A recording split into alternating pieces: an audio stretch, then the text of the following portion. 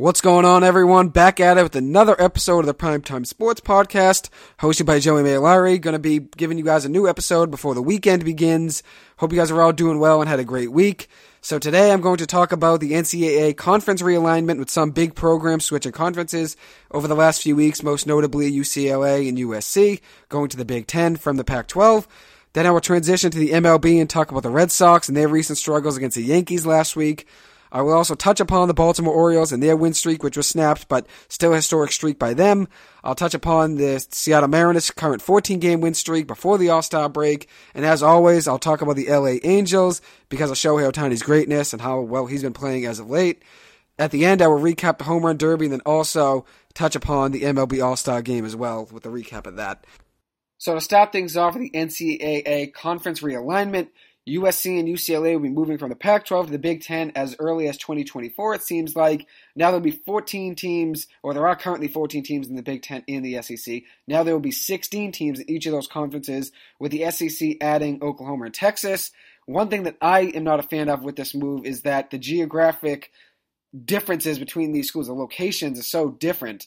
Now you're going to have USC and UCLA flying to the East Coast to play Penn State in Pennsylvania or Rutgers in New Jersey on a weekly basis. I think the way the conferences are now, with the Pac-12 being all West Coast schools, I think it makes it a lot easier. And I think at the end of the day, I think this move is going to kill the integrity, the competition, and the life of college football. I feel like now there's going to be two super conferences where, yeah, you might get more views. I think it might be more interesting too because now it's just two 16-team super conferences that have all the talent in college football. But I think it kills the other three conferences, and that's why I'm not a fan of it. That's why I think it kills the life of college football, because I think the Big 12 and the Pac-12 are going to be struggling now without those four schools. And then also the ACC, who knows what's going to happen there if you were to lose Clemson to Florida State, trying to jump ship from one conference to another. I think that's going to hurt the ACC too. So I think this hurts really the entire alignment of college sports, especially college football. I think it hurts the college football playoff with there only being four schools in the college football playoff. I think you have to change that to at least 8 now, maybe 16, just to make things more interesting and make things more fair. But I think this kills the equality of competition within college football. I think at the end of the day, the Big 12 and the Pac-12 now are going to have to make huge adjustments to what they already had. I mean, they weren't making as much money as the SEC and Big Ten before. Now they have to fill in huge gaps without schools like USC and UCLA, especially for the Pac-12. It's two big losses. And I saw in a quote from the LA Times that the Pac-12 actually distributed $33.6 million to each of its member institutions in the 2019 season. The Big Ten offered on average $49.2 million to each of its 14 members, with the 12 longest tenured institutions receiving $54.3 million that year. And then I saw another thing from Fox Sports, an article from them, that the Pac-12 brought in just $341 million in revenue last year and distributed only $19.8 million per school in the fiscal 2021 year. While you look at it, it's the least among all Power 5 conferences, and the Big Ten divided up $680 million to its member schools in the same fiscal year. So if you look at it, the Pac-12, $341 million in revenue, to the Big Ten, $680 $19.8 million per school in the Pac-12 to over $49.2 million to every school in the Big Ten in 2019. And in 2021, that's 680 divided by 14, which would be right around $48.5 million on average. So that's $48 million per school on average in the Big Ten this past year, to the Pac-12 getting just $19.8 million per school. So this is really just a money move for those two schools, USC and UCLA. They're going to make a lot more money, especially considering, I mean, they carried these conferences money-wise the last few years, and Colin Cowherd is a big proponent of this move. He thinks it's a great move for USC and UCLA because both schools have been carrying the Pac-12 for years now, and he was saying on The Herd, which is his podcast and show on Fox Sports, that most of those teams and most of that money that conference makes is USC and UCLA. He said USC and UCLA make up almost half of the conference's total revenue, and that the Pac-12 really relies on those two schools. I think if you look at it, all in all, the Pac-12 is a struggling conference that will struggle now even more without these two schools for years to come. Without their two top revenue getters and most marketable and historic teams, I think this is going to be a huge difference maker in college football. And also, if you look at another part of it, there's no teams from the Pac-12 in the college football playoff since 2016. And if you're losing USC and UCLA, your chances of having one go down a lot more, especially with USC. UCLA, not as great, but USC recruits very well still. Even in their down years, they still recruit well. That's going to be a big loss for the Pac-12. Then you look at it on the other side. Texas and Oklahoma already making the move to the SEC as early as 2025. They've started the transition now since last summer, July of 2021. Last summer is when they started the transition from the Big 12 to the SEC. And according to Bleacher Report, SEC Commissioner Greg Sankey said that the SEC is a super league and that the SEC adding Texas and Oklahoma were better moves than the Big Ten adding USC and UCLA. Football-wise, both of those schools, Texas and Oklahoma, probably are better right now than USC and UCLA. Maybe not USC, but definitely better than UCLA. I think both conferences, in my opinion, though, now become super leagues. And the Big 12 commissioner, so just on the other side of all these moves, Brett Yormark said he would be open to allowing Oklahoma and Texas to depart earlier than July 1st, 2025. He believes that it could be beneficial for both schools, Texas and Oklahoma, and then also the Big 12 in general, if there was an early departure. It would be mutual beneficial sides for both sides. It would be mutually beneficial for both ways to split early. But how does this affect the college football playoff is my main take on this. I see now with it being two 16-team super conferences, you can't just have two super conferences with 16 teams in each of them and only have 4 teams make the college football playoff.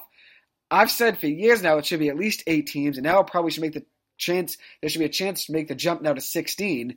There should at least be a thought about it, considering this 16 teams, and let's say there's 6 teams from the Big 10 and 6 teams from the SEC, and then 2 ACC teams and 1 Big 12 team and 1 Pac-12 team that makes it. I think that's a lot better than having just 4 teams make it and 3 of them be from the SEC and 1 from the Big 10. I think you got to get things more interesting here, and I think if you go 6 teams from the 6 teams from the SEC, 6 teams from the Big 10, 2 from the ACC, 1 from the Pac-12, and 1 from the Big 12, I think that's a lot better of a setup. I mean, who knows if that's going to be how it is, but I've said for years it should be at least 8 teams to make things more competitive. Maybe even 10 teams at least. Make it more interesting with 2 teams get a bye in that case. But I think maybe shorten the season by 2 regular season games. So you play 10 games rather than 12. So you cut down 2 out-of-conference games so that the season still finishes in early January. So you're not behind. So the combine, everything's still in line to be the dates that it's always have been.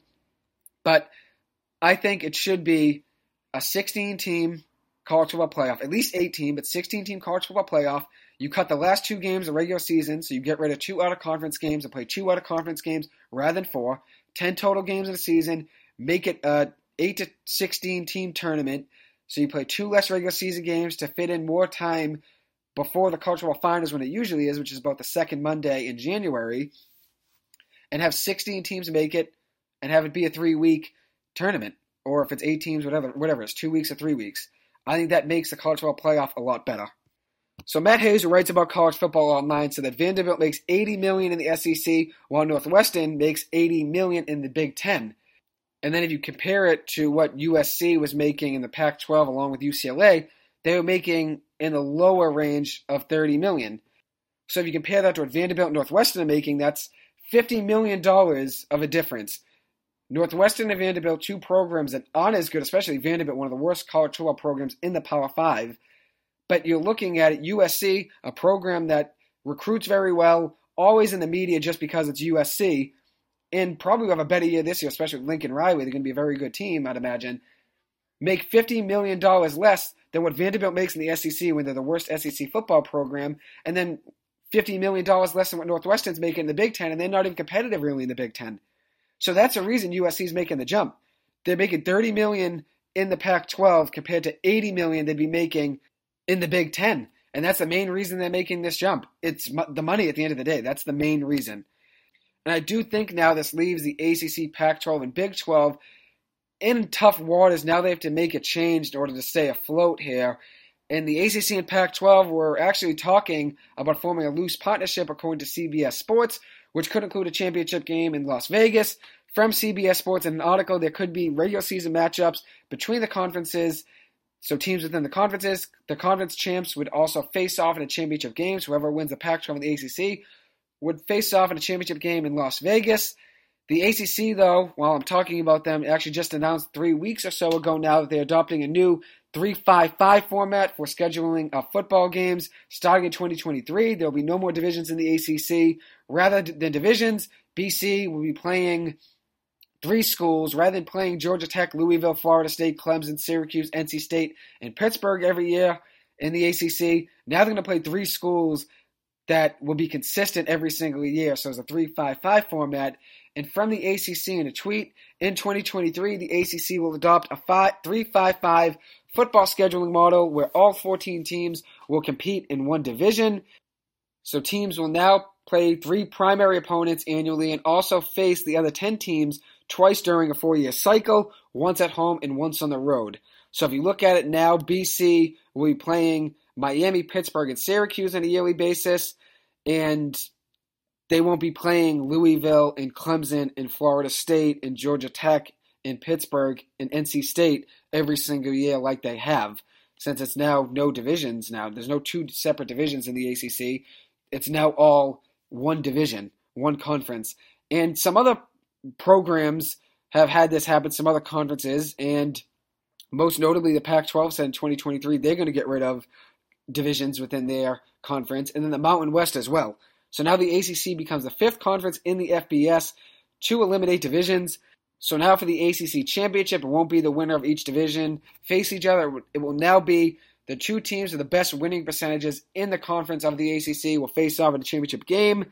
The ACC tried to create the 3-team pods with rivalries in mind.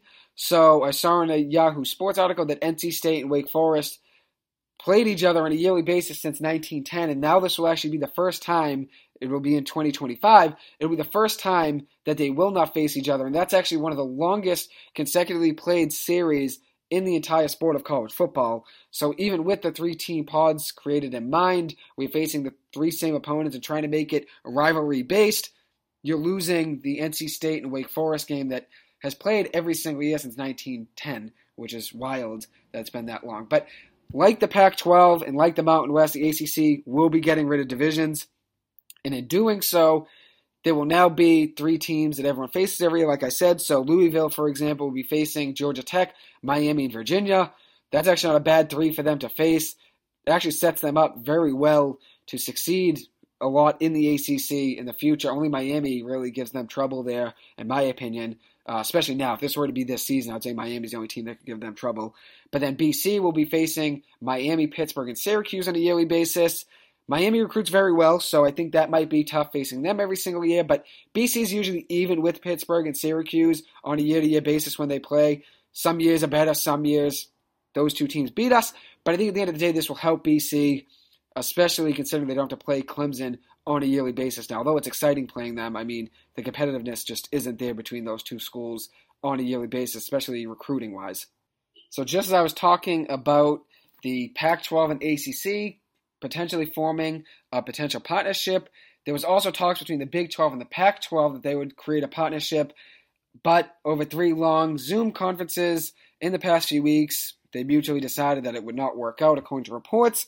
Both conferences are losing 2 of the biggest programs, as I've said, USC and UCLA in the Pac-12, and also Oklahoma and Texas in the Big 12. They're just trying to find a way to stay afloat. The Big 12 and the Pac-12 both now have to find ways to try to cope with losing 4 big programs. With that being said, who knows what's going to happen with the ACC? I know they were trying to create a partnership with the Pac-12, but there are reports coming out now that North Carolina, Clemson, Florida State, Virginia could possibly join the SEC at some point. And CBS sports writer Dennis Dodd said that every ACC team would actually have to pay a $500 million dead fee in order to get out of the ACC to leave for the SEC. So they have to pay $500 million as a fee in order to get out.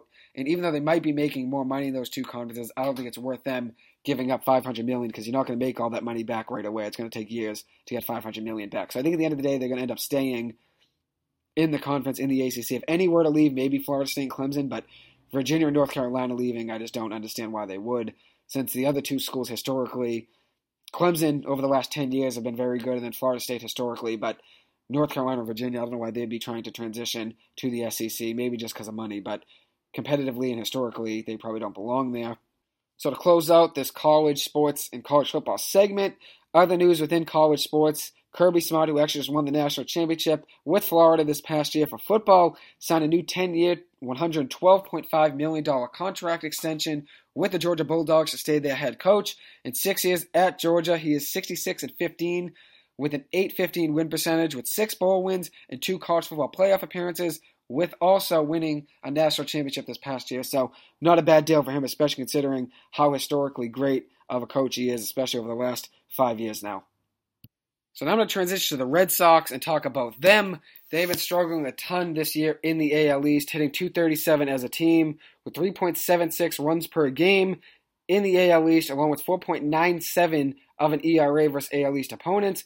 They've scored 143 runs in 38 games in the AL East, while they have 137 versus AL West teams in 26 games. I know it's a much different division, especially competitively, but still, you can score 6 less runs than you have in the AL East in 12 less games. So 143 runs in 38 games in the AL East, and then in the AL West, 137 runs, so just 6 runs less in 26 games, just 12 games less.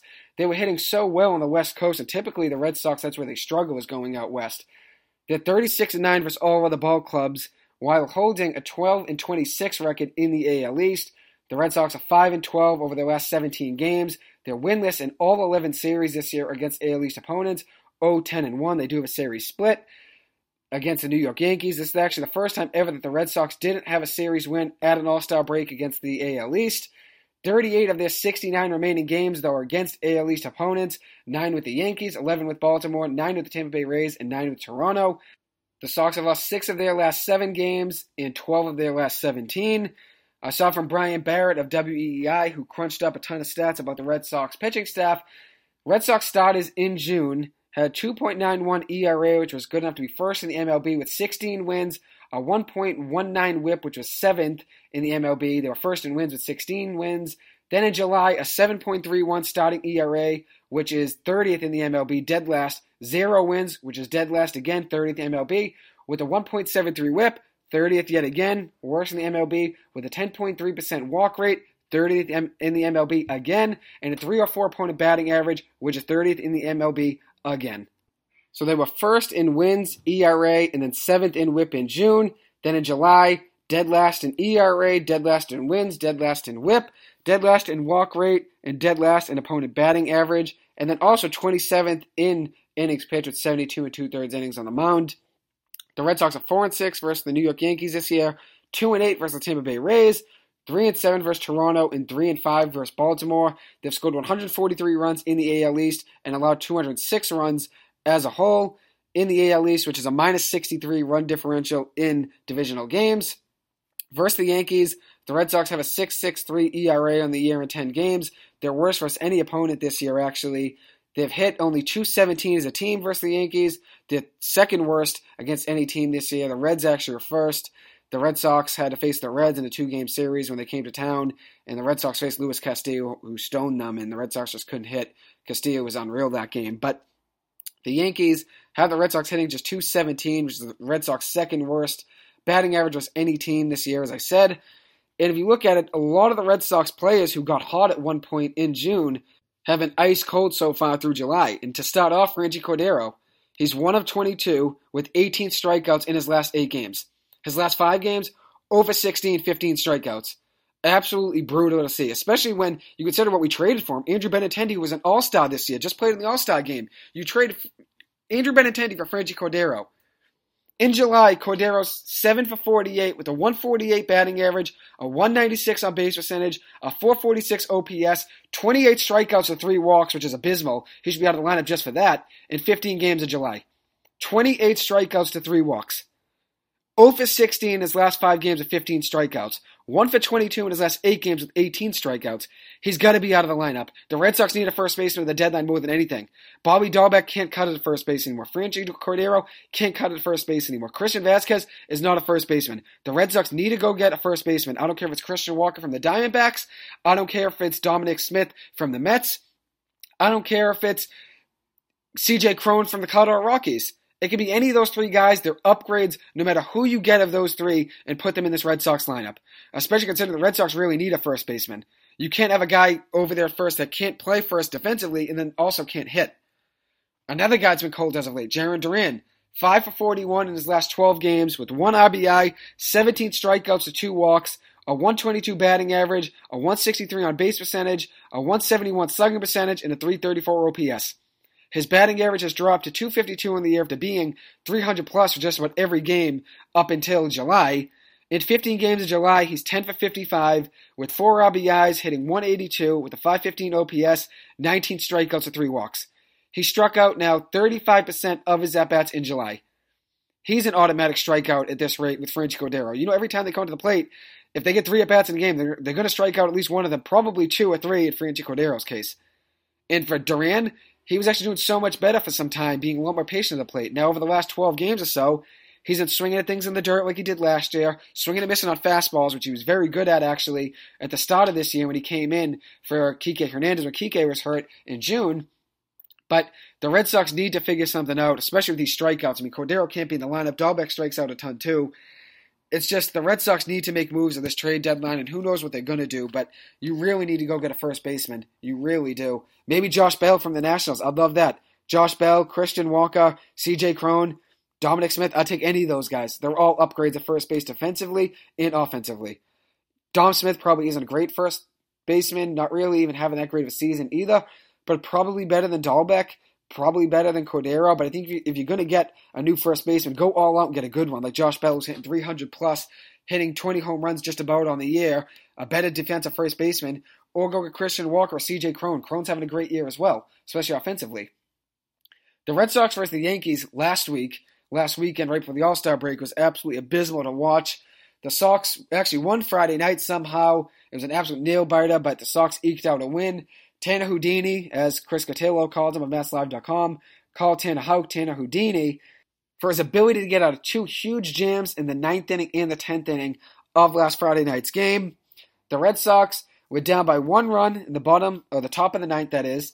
Tanner Houck got a dribbler back to the mound with the runners on first and second, nobody out. Took the ball through to Devers III, gave an awful throw. It goes down the left field line. Verdugo gets it. The Yankees end up tying the game. Ends up being runners on second and third, nobody out with a tied score on the top of the 9th. So you have to think at this point, or this is the bottom of the 9th, actually. I was right originally. This is the bottom of the 9th because it was at Yankee Stadium. You got to think at this point the Yankees win this game. Second and third, nobody out, tied score. You have to think the Red Sox are going to lose. But after intentionally walking Aaron Hicks, which was the best idea, I always think that's a great idea, is to give yourself a chance with a force out of the plate. Things worked out for the Sox. Intentionally walking Aaron Hicks. Then Jose Trevino comes up, grounded into a double play, huge play for the Red Sox, shot bounce into Devers, who threw home to Vasquez, who cut the runner down at home plate to prevent the walk-off win. So the Red Sox end up getting out of that with 2 outs now. They get out of that jam to a degree. Second and third, 2 outs now with DJ LeMahieu coming up, so the damage could still be done. Tanner Houdini gets out of it magically with a ground ball back to the pitcher's mound, throws it first, gets out of the inning.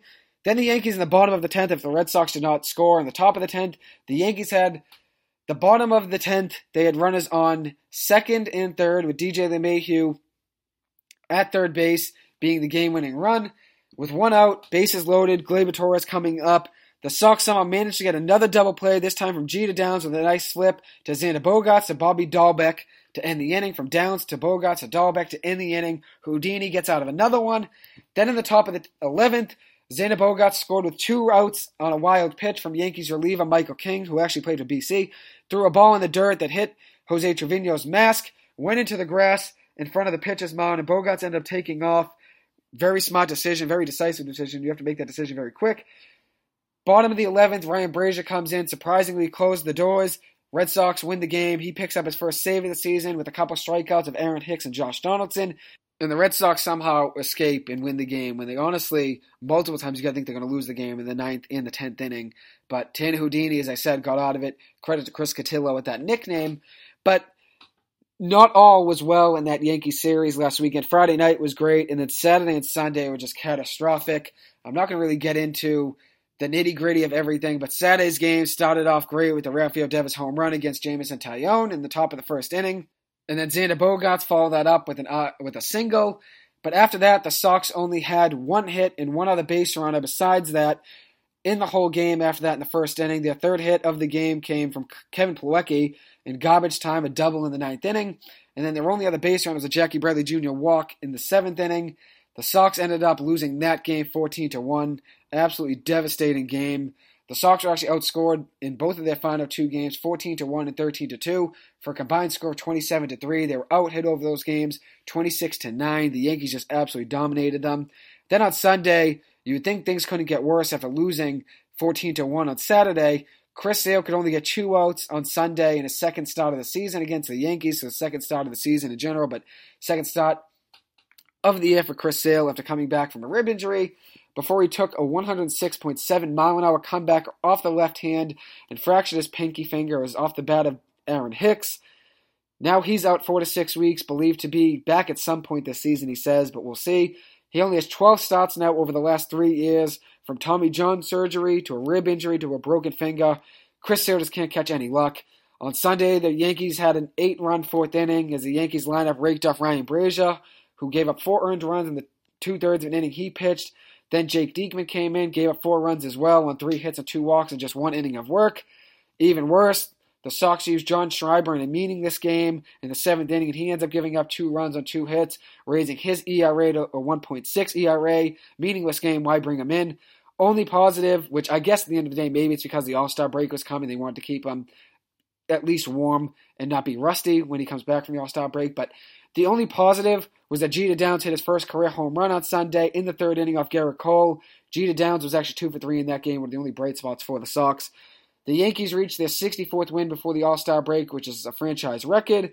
The Yankees have been led by Matt Carpenter, who has had a career revitalization in his resurgence this year for the Yankees. In a graphic from Fox, I saw that he became just the 4th Yankee with 7+ RBI games in a single season, joining legends Joe DiMaggio, who did it in 1940, Lou Gehrig, who did it twice, once in 1930 and once in 1934, and then Babe Ruth, who did it in 1929.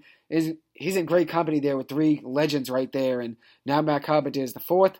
Per Pete Abraham, Nick Pivetta was 8-5 at the 3.23 ERA on June 29th. Now he's 8-7 on the year with the 4.5 ERA, so 2 more losses, and his ERA rose over 1.2 points. He now has 20 earned runs in his last 3 starts in 13 1/3 innings pitched, with 23 hits allowed, 13 strikeouts with 7 walks, and 4 home runs allowed as well. That's another ugly spot on this Red Sox team, is how bad the starting pitching's been, which I talked about. And Pavetta's been one of the only positives in the starting rotation because he's the only guy that's been healthy the whole year. Everyone's been hurt at some point. Walker, Hill, Garrett Whitlock, Chris Sale, Paxton. Everyone's been hurt in that Red Sox starting rotation. Honestly, the pitching staff in general, Tanner Houck as well. But now, with Pivetta struggling over the last 2 to 3 weeks now, that's just something the Red Sox couldn't afford. And also, with the news now of Juan Soto's situation with him declining his huge contract extension from the Washington Nationals, I think this might actually play a role in Rafael Devers' contract extension. You haven't paid Devers yet, and as seen by the Juan Soto situation, Devers could just do what Soto does, or did now, deny the offer when he gets a huge offer, if he feels like he's being lowballed, because someone else will pay him, definitely. If Devers feels like he's being lowballed, we know someone will pay him. Chaim Bloom, who at the end of 2019, when he came to the Red Sox, since then, he's only giving one big deal. That was to Trevor Story, a 6-year, $120 million deal. The biggest contract he's given out, besides that Trevor Story deal, 2 years, $14 million. And that was to Kike Hernandez a couple of off-seasons ago now almost. $14 million is the second most money he has given out in a single deal besides Trevor Story. That's why I don't think Rafael Devers is coming back with Xander Bogaerts, because the Red Sox are lowballing them. We're acting like we're the Tampa Bay Rays or the Pittsburgh Pirates or the Baltimore Orioles, where we have one of the lowest payrolls in baseball. We have a payroll to spend money. Spend it. I don't know why the Red Sox are nickel and diming everything. We're not spending money. We're acting like we're a low bottom of the spectrum franchise. We don't have any money to spend, where we have to bargain and gamble, with 1-year contracts or 2-year contracts, because we can't give out 10-year deals with $300 million. We're acting like we have to lowball everyone. We don't. Your biggest contract since coming over in the end of 2019 was a 2-year deal at $14 million, and then one deal with Trevor Story for 6 years, $120. Your second biggest deal was $14 million. I mean, Chaim Bloom, he's got to do better. And if you didn't want to pay Mookie Betts, who probably want to leave anyways, but I'm going to get back into that when we talk about the All-Star game. With the looks of it, though, if Mookie Betts you didn't want to pay, Bloom doesn't want to pay Rafael Devers and Xander Bogaerts, another two homegrown guys. I don't know what this Red Sox team's going to do. I don't know why you wouldn't pay Xander Bogaerts and Rafael Devers. Maybe Xander Bogaerts because of age, and you feel like with the young prospects you have coming up, Marcelo Meyer and Nick York, they'll take over as a middle infield one day with Trevor Story staying at second or shortstop. Maybe that makes sense if you were to move on from Bogaerts, I guess, although I would want to keep him. But Rafael Devers there's no excuse for. You have to pay him. I don't know why they haven't yet. And you didn't want to pay Mookie Betts, which I get it. Maybe because Mookie wanted too much money and you considered, we're going to have to pay guys like Xander Bogaerts and like Rafael Devers one day. That maybe moving on from Mookie, which I still don't know if it was the best move, although I love Alex Verdugo, I'm a big fan of him. I think if you're going to trade Mookie Betts, that doesn't mean you're not going to trade Rafael Devers. Now you can't be surprised if the Red Sox were to make a crazy move where they trade a guy like Xander Bogaerts or J.D. Martinez at the trade deadline, which J.D. wouldn't be as crazy. But I don't think the Red Sox would trade Devers necessarily. I mean, you never know, but if you're going to trade Mookie Betts, you can't be surprised with any of the moves the Red Sox are going to make around Rafael Devers and Xander Bogaerts, two guys that are homegrown talents. You really don't know what's going to happen with those two. So now I'm going to transition to the Baltimore Orioles. They actually reached 500 for the first time this late into a season since the 2017 season. Their winning streak reached 10 games before losing to the Tampa Bay Rays last Friday night. Their win streak actually reached 10 games for the first time since 1999. As I said, they won 13 games in the 1999 season, so they're just 3 games short of that this time. Only 3 games. I mean, not that far off. But what a run from that Orioles team. They had their first 7-game homestand sweep since 2004. And they also have a smaller payroll than the Texas A&M football program. So, absolutely ridiculous that they can go on such a run, especially without the big contracts. They don't have those huge deals. They don't have those superstar players like the LA Dodgers and New York Mets and the Boston Red Sox and New York Yankees. They're doing this with a very small payroll, a smaller payroll than the Texas A&M Aggies football team, and they're winning games. Their longest win streak since 1999, first sweep of a 7-game homestand since 2004. I mean, things are looking up for this Orioles team. And then if you look at the AL East in general, the AL East is nuts. All teams are 500 or above at the All-Star break. You got the Orioles that are 3.5 games out of the wild card. The Orioles are 11-2 in their last 13 games. They also had the first overall pick in the 2022 MLB draft. Took Jackson Holliday out of Stillwater High School. Very good prospect. And they also have 5 top 100 players in the MLB, top 100 prospects on MLB.com. And before the season, they actually had 5 players in Baseball America's initial top 100 for the year heading into this season, and that was their 3rd time having that since 1990. And according to Jesse Rogers of ESPN, the Orioles became the 4th team in MLB history to win 9 games or more in a row after finishing the previous season with the worst record in the league, which was last year. And another positive note for the Orioles, this is their first time at 500 at an All-Star break since 2016. In 2016, they were 51-36 at the All-Star break with a .586 win percentage. Then in 2017, 42-46, so 4 games under 500 with a .477 win percentage. They were 28-69 with a .289 win percentage in 2018. 2019, a .303 win percentage with a 27-61, or 27-62 record, that is. Then in 2021, there wasn't an All-Star game in 2020. In 2021, 28-61 record with a .315 win percentage. 2022, though, 46-46 at the All-Star break with a .500 record. The 2021 Orioles were 46-99 overall. The Orioles have already tied the 2021 win total with a whole 70 games left to go after the All-Star break now. They were 46-99 last year. They're 46-46 right now. Very impressive turnaround for them. On May 15th, the Orioles were 14-21, while the Angels were 24-13. And this hurts me to say because I really like the Angels. Now the Orioles are 46-46, and the LA Angels are 39-53. The Orioles, 46-46 at 500. The Angels are 39-53. The Angels before were 24-13, and the Orioles were 14-21. Just a crazy turnaround. The Angels are still struggling. They're 2-8 over their last 10. But the Orioles have just been playing so well. And according to Jeff Passan of ESPN, this comes from a tweet last week, the Orioles are 29-20 at the time when he tweeted this since Adley Rutschman made his MLB debut on May 21st, 2022, which is the same record as the Mets over that stretch, a better record than the Phillies, Blue Jays, Cardinals, Padres, Brewers, and Rays. Only the Red Sox, Mariners, Astros, Braves, Yankees, and Dodgers have better records than the Orioles over that stretch. Sox, Mariners, Astros, Braves, Yankees, Dodgers. Only 6 teams with better records than the Orioles over that stretch since May 21st when Rutschman made his debut. Clearly, he came in and brought a fire onto them and they've been playing so well. But I'm really happy for this team. I really am. They deserve it, especially considering how much they've been struggling for years now. They were just getting stepped on. They were a doormat to everyone. I'm very happy with their progress, how well they've been playing. Another team that's been hot, the Seattle Mariners, won 14 straight games for the All-Star break, their longest win streak since 2002, second longest in the Seattle Mariners franchise history. They reached 15 in 2001. They were 10 games under 500 on June 19th and turned their season around completely like the Baltimore Orioles, winning 22 of their last 25 games. I do think, though, the All-Star break could hurt their momentum. Now with the pause, I think having 4 or 5 days off now may not play well to their advantage since they're playing so hot. When you're on such a hot streak, you want to keep playing. Sometimes in the NFL, teams get hot after the bye week, or teams get hot before the bye week. Then when the bye week comes, that's when they slow down off of it since it kills their momentum, or the reverse of it, where you're struggling before the bye week, you get the bye week, and then you're great. But I think with the Seattle Mariners, I think they might struggle now, considering winning 14 straight games, now having a break. I don't know if it's going to play well to their advantage, but they've been playing very well as of late. They currently hold the second wild card spot and have not made the playoffs since 2001. So this could be the first year they make the playoffs. The Baltimore Orioles competing right now, only 3.5 games out of the wild card. They could make the playoffs this year.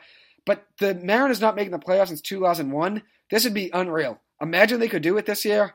How great a storyline that would be. And honestly, even if the Baltimore Orioles don't make it, if they just make it close in September, I think that'll make for one of the best storylines in the MLB over the last few years. Is the Orioles, a team that's been a doormat to a lot of teams in MLB over the last 5 years, especially the AL East, are on the cusp of being a playoff team, which they are right now, but I hope for it in September. And then if the Mariners were to make it, being a team that hasn't made the playoffs since 2001, I think that would be historic. I think it would make for a great headline. I think it would be awesome to see as a baseball fan. Now I'm going to transition to the LA Angels.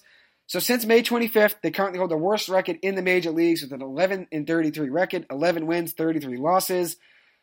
But Shohei Ohtani has been absolutely electric on the mound. He has 6 wins since May 25th. The other Angels pitchers since May 25th have a combined 6 wins on their own. He has 6 of their 12 wins since May 25th. Ohtani has ended every single Angels losing streak this year. And according to Sam Bloom, an Angels beat writer, he's ended in his last 6 starts, the team on a 14-game losing streak ended up beating the Red Sox and ending that losing streak. A 14-game losing streak, a 3-game losing streak, a 2-game losing streak, a 1-game losing streak, a 4-game losing streak, and a 5-game losing streak. And he's beaten his opponent in all 6 of those starts and ended the LA Angels losing streaks. The team has not won a game the day before a Shohei Ohtani start or the day after a Shohei Ohtani start in any of his last 6 starts. And he doesn't deserve any of this. Neither does Mike Trout. They've been playing so well, and they really are 2 of the best players in baseball. But being on the same team and just having not enough help and talent around them, I do feel bad for these guys, especially considering, this is their prime years. Ohtani became the second player in Angels history to have 10-plus strikeouts in 4 straight games, joining Nolan Ryan, the MLB great. In his last 6 outings since June 9th, he has 2 earned runs in 39 2/3 innings pitched, with 20 hits allowed, 58 strikeouts to 11 walks, a 146 opponent batting average, and a .45 ERA. Absolutely dominant and elite. He's sensational out there. And when hitting in his last 6 starts, when he's on the mound and he's at the plate, he's 8 for 22 as a hitter, with a home run and 6 RBIs and a triple. Over that stretch since June 9th, he is hitting .290 with 8 home runs, 24 RBIs, 3 stolen bases, 4 doubles, 2 triples, and a .964 OPS. And I saw in an ESPN stat as well, he recently became the first player with 10 strikeouts pitching on the mound, 2 runs batted in, and a stolen base since an RBI became an official statistic in 1920. The first player ever to do that. You look at his dominance just continuing last week against the Houston Astros, one of the best teams in the MLB, had an unreal 2-out, 2-run triple to give the Angels a great lead. Ended up winning the game. They ended up winning a very close game, but he gave them a great chance to win the game with that 2-out triple.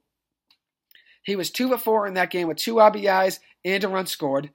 Then you look at it on the mound, he improved his record to a 9-4 record with a win against the Astros.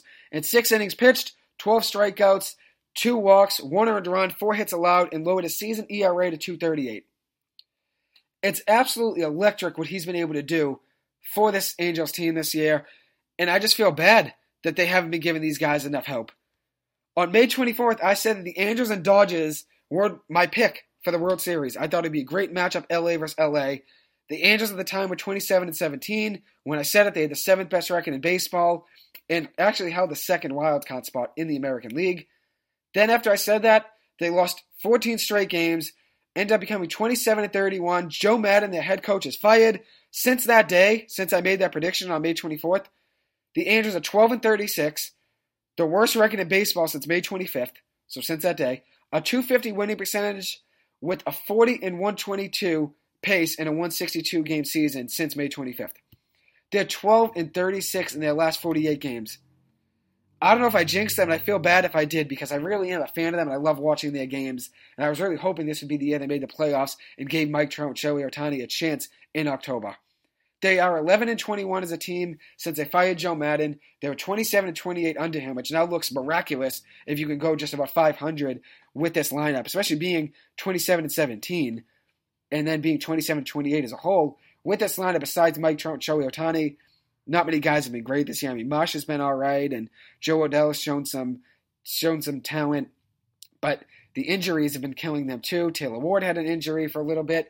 Mike Trout had some injuries. He's actually on the IL right now, missed the All-Star game. Then also Anthony Rendon, 3rd straight year, he's hurt.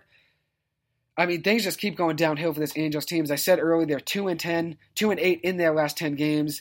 And for the Angels as a whole, 39-53 on the year with a .424 winning percentage and 10.5 games out of the wild card. 2-12 in July with a .471 team ERA. They have not had a winning month since April. They were 13-15 in May, 10-18 in June, and now they're 2-12 in July. 10-18 in May, 2-12 in July. Just keeps getting worse. They were 2 games under 500 in May, 8 games under 500 in June, and now 10 games under 500 in July. It just keeps going more downhill, and I don't know when they're going to hit rock bottom. But I saw this graphic last Friday from MLB Metrics that on May 25th, the Angels had a 74.9% chance to make the playoffs, while the Mariners just had a 5.2% chance. July 15th, last Friday, the Angels have a 3.5% chance of making the playoffs, while the Mariners have a 54.8% chance. So the Angels went down from 74.9% to 3.5%, while the Mariners went from 5.2% all the way up to 54.8%. In Purse Sports on DirecTV, I saw a tweet from them. The Mariners have more wins in their current win streak, 14-game win streak, than the Angels have combined in June and July. They have 12 wins in June and July combined, the Angels, compared to the Mariners' 14-game win streak. And as a fan of this LA Angels team, I feel bad for Shohei Ohtani and Mike Trout. I really like this team. I really love watching them play because they're 2 of the best players in baseball, and every single night is going to be a historic night, whether it's Shohei Ohtani on the mound or him and Trout are doing something hitting-wise that hasn't been done since 1950, 1960. I mean, every single night has a chance of being something historic when both those guys step their foot on the field and in the dirt. But they're just not getting any help from the rest of their team. Now I'm going to transition to other news within the MLB. Whit Merrifield's 553-game consecutive game streak for the Kansas City Royals was snapped last week with a toe injury. That was the longest stretch in the major leagues according to MLB Network since 2007. Actually, the longest streak in Kansas City Royals franchise history as well. The Royals actually had to play the Toronto Blue Jays in Toronto last week, and they had 10 players that are unvaccinated, so they could not play in Toronto, which led to 10 guys being called up and 5 minor leaguers making their MLB debut in Toronto. Michael Massey being one of those for the Kansas City Royals, the 20th best prospect, had his first major league hit. So at least someone took advantage of the opportunity of being able to play in the major leagues and make their debut. Very cool for 10 more players that typically wouldn't play to get their chance, but 5 minor leaguers to make the debut. Very exciting day for them, especially considering the Royals really needed bodies. They only had 16 or 15 active players without those 10 guys that aren't vaccinated. Another headline, Freddie Freeman has committed to play for Canada in the World Baseball Classic in 2023. Freddie Freeman, who was not originally an All-Star selection, went on a crazy run the week before he was named a replacement. From July 11th to July 17th, he was the NL Player of the Week, hitting .632 with a .652 on base percentage, a .1158 slugging percentage, 12 hits, 4 doubles, 2 home runs, and 5 RBIs. Over his last 7 games, because he had a great game again last night, over his last 7 games, he's hitting .680, 17 for 25 at the plate, which is unreal. 4 home runs, 5 doubles, and a .2060, a 2.060, not a correction, 2.060, you heard it right, OPS. Unreal run for him. I know he was mad about not being an All-Star, and that's why he ended up going off. But all the credit to him, he deserves to be an All-Star. Another headline about the World Baseball Classic, Jock Peterson will be playing for Israel, while Mike Trout will be playing for Team USA in the World Baseball Classic as well. So Mike Trout for Team USA, and then you got Jock Peterson playing for Israel. And then also Trey Mancini actually announced he'll be playing for Italy in the World Baseball Classic. So very exciting. I'm excited to see who plays where and all these rosters when the rosters come out and people keep announcing where they're playing. I think it's going to be a very exciting time for the major leagues, especially the World Baseball Classic. I think it's going to make Major League Baseball get a lot more viewership. I think it's going to make a lot of money for the World Baseball Classic. I think it's going to be great for the game of baseball overall, honestly. So I'm very excited to see it happen. The Toronto Blue Jays, so my last headline within baseball, the Toronto Blue Jays just fired their manager last week, Charlie Montoyo. They are 4-1 since firing Montoyo. They were 46-42 on the year with him as head coach. Montoyo was with the Toronto Blue Jays for 3.5 years. He was .236 as manager, 236 wins, 236 losses. He had a 2-8 stretch in his last 10 games before being fired. Was 1-9 over a 10-game stretch. Right before that same 10-game stretch actually, they won their last game with him though to improve it to 2-8. But I don't think he's really the issue. I think the real issue has been injuries for them, with Ryu out with Tommy John surgery, a very good left-handed pitcher. Then Jose Barrios, Yusei Kikuchi, struggling on the mound as well. Then if you look at it overall, I mean, some guys just haven't been able to stay consistent. Vlad Guerrero Jr. is not having as great of a year as he did last year, especially batting average-wise. He was 300-plus last year and is now under 300 this season.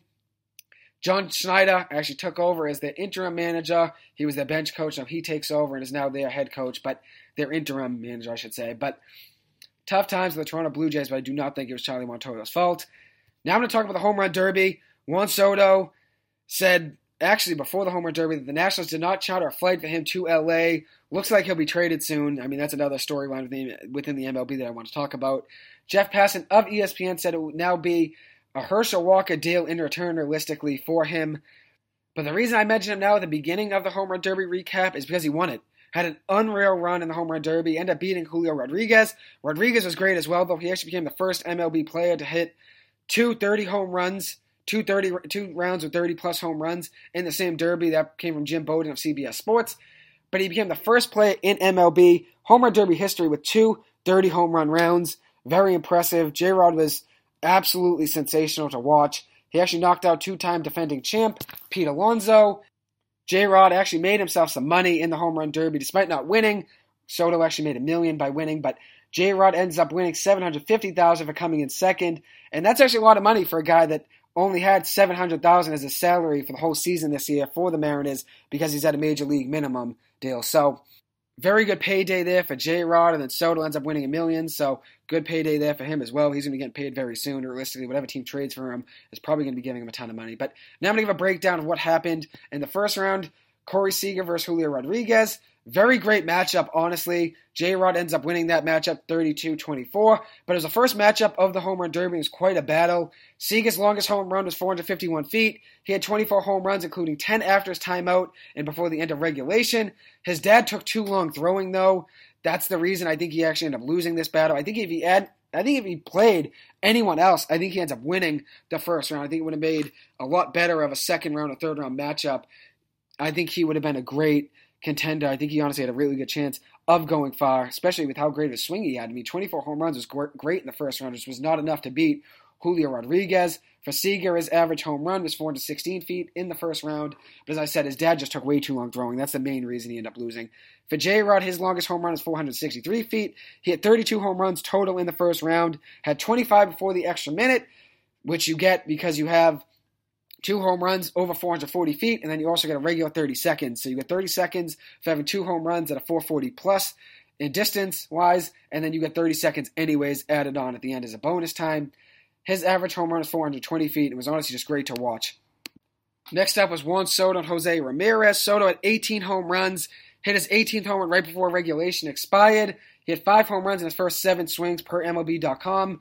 His average home run was 106 miles per hour off the bat and 427 feet. All these stats I got from MLB.com through StatCast. Jose Ramirez had 17 home runs. He lost 18-17 to Juan Soto. His longest home run was 421 feet. He did not get the extra 30 seconds added on in the bonus round because he did not have a home run over 440 feet. He needs 2 of them in order to get those extra 30 seconds besides the regular 30 seconds to give everyone. His longest home run was 421 feet, so still a distance from 440. His average home run was 387 feet, which was actually the lowest in the contest by anyone in any round, and 99.3 miles per hour off the bat. Ended up being very close. Very low scoring, though. Could have easily been a 25-24 matchup, but 18-17, Jose Ramirez lost to Juan Soto. And then Pete Alonso versus Ronald Acuna Jr. Alonso ends up winning this one 20-19, which was actually the same score as it was in the 2019 Home Run Derby semifinals between the two same players. Alonso beat Acuna in that round 20-19 as well in 2019. Acuna only had 1 home run over 440 feet, so he only got 1 30-second bonus window added on, just a regular 30 seconds to give everyone. He didn't have 2 home runs over 440. As for Alonso, Alonso's longest home run is 480 feet at an average of 429 feet with a 108.3 mile per hour off the bat exit velocity. It only took him 30 seconds to actually hit the game-winning home run in the extra minute bonus time. Acuna's longest home run is 472 feet at an average of 408 feet with a 107.1 mile per hour exit velocity. Next up was Kyle Schwarber, the number 1 seed, versus Albert Pujols. I did not think this was going to be a very close matchup. I thought at the end of the day, Pujols just did not have enough left in the tank since he only has 1 20 home run season in the last 5 seasons, and that was in 2019, I believe. But he really just does not have the power anymore, and that's why I really didn't think he'd have a shot in this round. I did say, though, I think being back in LA since he played for the Dodgers last year and played 10 years with the Angels, I thought maybe he'd get some juice from that. I thought maybe it would give him at least a little bit of a run to make some headlines that Pujols played well, but I did not think he was going to win the first round. Pujols ended up winning 20-19, so the same score as Alonso over Acuna. Pujols' longest home run was 434 feet with a 406-foot average per home run. Schwarber, 470 feet was his longest home run, a 419-foot average distance. So for Pujols, he actually advanced out of the first round in all 5 now of his home run derby appearances, becomes the first player ever to advance 5 times out of the first round, according to an ESPN graphic. He had 20 home runs in the first round, which was the most, actually, he hit in a single round of his home run derby career ever, according to ESPN as well. He became the oldest participant in the home run derby ever at 42 years old. After regulation, he had 10 home runs, and everyone thought he would lose easily to Schwarber, so players surrounded him, gave him their respect, for all he's done for the game of baseball before he went up for his bonus round of 30 seconds. Then he hit 3 home runs in the 30-second bonus time since he didn't have 2 home runs over 440 feet. But then Kyle Schwarber comes up, the number 1 seed, and also has 29 home runs in the year, and ends up struggling, only hitting 13 home runs as well. So in his bonus time, Schwarber did not have a home run through his first 30 seconds, but hit 3 in the last 25 seconds to force a 1-minute tiebreaker, a swing-off between Pujols and Schwarber. And even though no one expected Pujols to get up again, he didn't even expect to get up again. He thought it was it after his first round, and after he went, he thought it was over. Everyone thought it was over. They all said thank you for what he's done for the game of baseball. He has to get up again after thinking he was done. Ends up hitting 7 home runs and finishes the 20. Schwarber gets up, only can hit 6. And Albert Pujols advances to the semifinals for the 5th time in his career. The 5th time of his career, he's made it out of 5 times. And also, he's the only player ever to advance 5 times, I said. So, very impressive. He ends up going to face Juan Soto in the semifinals. Soto just needed 3 home runs in his 1-minute bonus time to defeat Albert Pujols and ends up doing it rather easily. Soto won 16-15. Pujols had 15 home runs to finish the day with 35 home runs, which is actually the most he had in any single derby of his career. Hit 26 home runs in 2003, 35 in this year's derby, so 9 more than he had in any other derby coming into this year. And according to David Adler, an article he wrote on MLB.com, Pujols added 3 home runs in his extra 30 seconds. And honestly, if he had enough power and he could get 2 440-foot shots, his extra 30 seconds he would have gone from hitting 2 440-foot home runs would have been huge. It would have made a huge difference. I think he could have actually, gone even further maybe. Who knows? He could have maybe even beaten Juan Soto. At least it would have been a lot closer since Soto got those extra 30 seconds for hitting the 440 feet. But who knows? Very great run there for Pujols and historic as well. And congratulations to him on a great career. Pete Alonso versus Julio Rodriguez was the other semifinals matchup. Julio ends up winning that one 31-25. Rodriguez's average home run was 410 feet, hit one 450 feet for a long, hit 8 home runs in his bonus time to get him the win. Pete Alonso hit one 463 feet for an average of 427 feet. Had too much of a mountain to climb, though. Julio was just on his A game. J-Rod, this was just his day. Very high-scoring matchup, though. And then in the finals, it was Juan Soto versus Julio Rodriguez. Soto ends up winning that one 19-18. Great film for the other GMs to see. Now his trade package probably goes up because of how great of a swing he had in the home run derby. It was actually my prediction was Juan Soto beating Ronald Acuna Jr., so I'll take a win there. Soto hit 10 home runs in a 12-swing stretch, actually, to get things going after a cold start, according to MLB.com. Saw that in an article by them. And Soto had 53 home runs in the derby as a whole, while Julio Rodriguez had 82. But at the end of the day, it's really all about timeliness. You've got to hit home runs when it matters, and even though Rodriguez started out with 32 and 31 home runs in the first 2 rounds, his 18 home runs in the finals just was not enough to beat Juan Soto. But Rodriguez had a great day. Congratulations to him on a great day. Played very well. That was actually the second most home runs in a single derby ever with 82 home runs. He joins now Vlad in the top 2. Vlad actually is first with 91 home runs. That's Vladimir Guerrero Jr. with 91 home runs in 2019. Rodriguez became the 4th youngest participant ever in the home run derby, and Soto actually became the 2nd youngest winner ever in the home run derby, just 1 day off from tying Juan Gonzalez, according to David Adler, an article he wrote on MLB.com. So very impressive showing there for both those youngsters, Juan Soto and Julio Rodriguez. The future of baseball is in great hands of both of those guys. Next up is the All-Star Game recap to close out this episode. So to start off, I was already talking about Mookie Betts and the Red Sox not paying him. Chris Gasper of the Boston Globe reported that Mookie Betts told him that he would have accepted the 12-year, $365 million deal with $115 million deferred from the Red Sox. He would have accepted that deal had he got that offer from the Red Sox. But the Red Sox obviously didn't give him it. The Dodgers gave it, and that's where he accepted it. But he said he would have accepted it had the Red Sox gave him it. So very big news there. I still love Mookie Betts. But you could just tell he wanted to be in L.A. I'm sure he loves it there. You can just show he wanted to be there and in the spotlight. So the biggest storyline of the entire All-Star Game was Giancarlo Stanton, who actually became the 5th player ever to win an All-Star Game MVP. He won the All-Star Game MVP this year. He's the 5th player ever to win the All-Star Game MVP, a home run derby, and an MVP. And he joins Mariano Rivera and Derek Jeter as the only Yankee to ever win an All-Star Game MVP. So there's only 3 of them. He becomes the 3rd one, joining Rivera and Jeter, 2 legends there. For the AL, they only allowed 1 hit after the first inning. The first inning for the NL was their big inning. They actually had an RBI single from Mookie Betts in front of his home crowd, actually in L.A., to score Ronald Acuna Jr. from second base. And then there was a solo home run following that up from Paul Goldschmidt of the St. Louis Cardinals off Shane McClanahan. Luckily, though, for the AL, they did not give another hit after that. Only 1 hit after that allowed for them in the rest of the game. Another big storyline was Giancarlo Stanton, who was the MVP with the 2-run blast in the 4th inning of Tony Gonsolin, who was actually pitched in front of his home crowd in L.A. Giancarlo Stanton's actually from California himself. That was followed up with a Byron Buxton home run to give the AL a 3-2 lead. His first All-Star game ever for Byron Buxton. Hard to believe, especially considering how good a player he is. But he's always hurt, so that's probably the reason he wasn't an All-Star before this year. But Byron Buxton, big home run for him in his first All-Star game. He was my prediction, actually, for game MVP. Ends up falling short of that since Giancarlo Stanton had a big game with that 2-run blast. That 2 RBI blast was the big reason that AL team came back. And obviously Buxton winning the game with that home run. Technically that's a game-winning run there. But very good game for both those guys. That was actually Stanton's first All-Star game as a Yankee. His first since 2017. First as a New York Yankee. Another storyline is Miguel Cabrera and Albert Pujols, who were both 0 for 1 in the game. Pujols, this might be his final, or this is Pujols' final All-Star game, I should say, actually. But this is likely Miguel Cabrera's final All-Star game, too, depending on whether or not he plays another year. But I don't think he's gonna, so that's probably it. Even if he did play another year, it's not a guarantee he'll be another All-Star selection.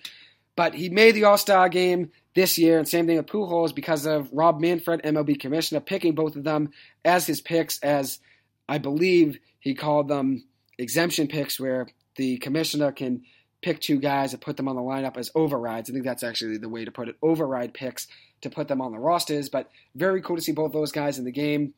Alex Manoah, one thing I loved actually was the mic'd up moments. Alex Manoah of the Toronto Blue Jays being mic'd up on the mound was great. Then Nestor Cortez and Jose Trevino being mic'd up of the New York Yankees. Trevino and Cortez talking about pitches and where they're going to throw them and talking about location. It was great to see in communication. I think fans love that. I think it gets everyone more involved. I think it makes things more interesting. I thought it was a great game, and I also thought it was very engaging by the MLB. They did great with the mic'd up moments. In the later innings, Ryan Helsley was the biggest storyline. He hit 103 miles per hour. He was pitching on the mound. Pitcher for the St. Louis Cardinals was pitching for the NL. It hit 103 miles an hour on the mound twice against MLB leader in batting average, Luis Arraez. He threw 100-plus miles an hour in 8 pitches. There were only 9 pitches in the All-Star game that went 100-plus miles an hour, and he had 8 of them. The Fox broadcast mentioned that Ryan Helsley did not allow a hit on his curveball all season this year, and he did allow one to Arraez. After Arraez was fouling off 102 and 103 mile an hour pitches, he ends up getting a hit on Helsley's curveball, which did not allow a hit all year. Helsley's only allowed 1 hit in his curveball in his whole 4-year career, so very impressive at bat there for Arraez to even make contact, never mind get a hit. The AL ends up winning their 9th straight All-Star game, so their dominance continues. And one other big headline, Shohei Ohtani started the game off very hot with a single on the first pitch of the game, like he announced he would to the crowd of LA, said before, first pitch, first swing, ends up doing just that, gets a hit off Clayton Kershaw after being 0 for 8 versus Kershaw heading into that game. So, very exciting game there for the AL, and obviously a great game for baseball too, very engaging, as I said, with the mic'd up moments. I think they should do more of that during the regular season. Now I'm going to talk about the MLB draft, just a couple more stats that I wanted to talk about.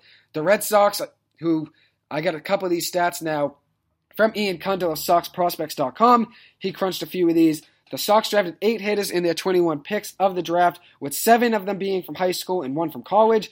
They drafted 6 infielders and 2 outfielders to go along with 4 high school shortstops, 2 high school outfielders, and 1 high school catcher. So, good draft there for the Red Sox.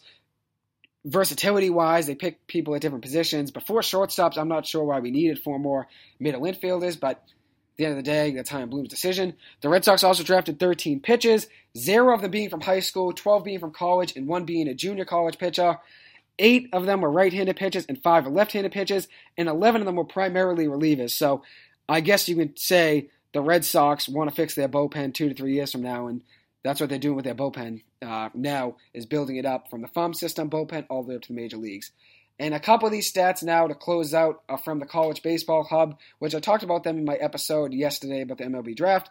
In the first 10 rounds, 78.5% of the picks were Division I baseball players, 16.5% were high school players, 3.2% were junior college players, 1.6% were D2 baseball players, 5 of them total, 0.3% were NAIA baseball players. And then you look at it, Tennessee as a whole had the most players selected in the first 10 rounds with 9 selections, while Arkansas at 8, Oklahoma at 7, and then statewide, so that's Tennessee, the University of Tennessee had 9 guys drafted in the first 10 rounds, University of Arkansas had 8, University of Oklahoma at 7. Then if you look at it state-wise, where the college is located state-wise, California was the state with the most college players drafted in the first 10 rounds, 31 players from California schools, 20 from North Carolina schools, 18 from Texas schools, 18 from Florida schools, 15 from Tennessee schools, and 15 from Oklahoma schools. So you can just see by that graphic there that southern schools, and obviously California too on the West Coast, they dominate baseball. The South dominates baseball because of the warmer weather. I mean, they just get better recruits. That's just the way it is. Bigger schools too, historically, for baseball. But one last thing I want to mention. The Stillwater Regional had 17 players selected in the top 10 rounds. So the Stillwater Regional of the NCAA baseball tournament, which I talked about earlier in my podcast, probably around episode 4 or 5. The Stillwater Regional had 17 players drafted in the top 10 rounds. 15 of those 17 players participated in the regional final matchup between Arkansas and Oklahoma State. That was such a talent-filled matchup between those two schools, and honestly one for the ages. 15 of 17 of those players drafted from that regional matchup were drafted in the top 10 rounds. 15 players in that match between Arkansas and Oklahoma State were drafted in the top 10 rounds, which is absolutely ridiculous. But quite the matchup obviously there, and obviously you can see why it was such a good matchup. Heavy talent on both sides there between Arkansas and Oklahoma State. Anyways, thank you guys so much for taking the time to listen to this. I really appreciate it. Hope you guys have a good one. Hope you guys have a great weekend. I hope you enjoyed this segment as well. Thank you guys as always for taking the time to listen to this. I appreciate it. Hope you guys have a good one. Enjoy yourselves. Thank you.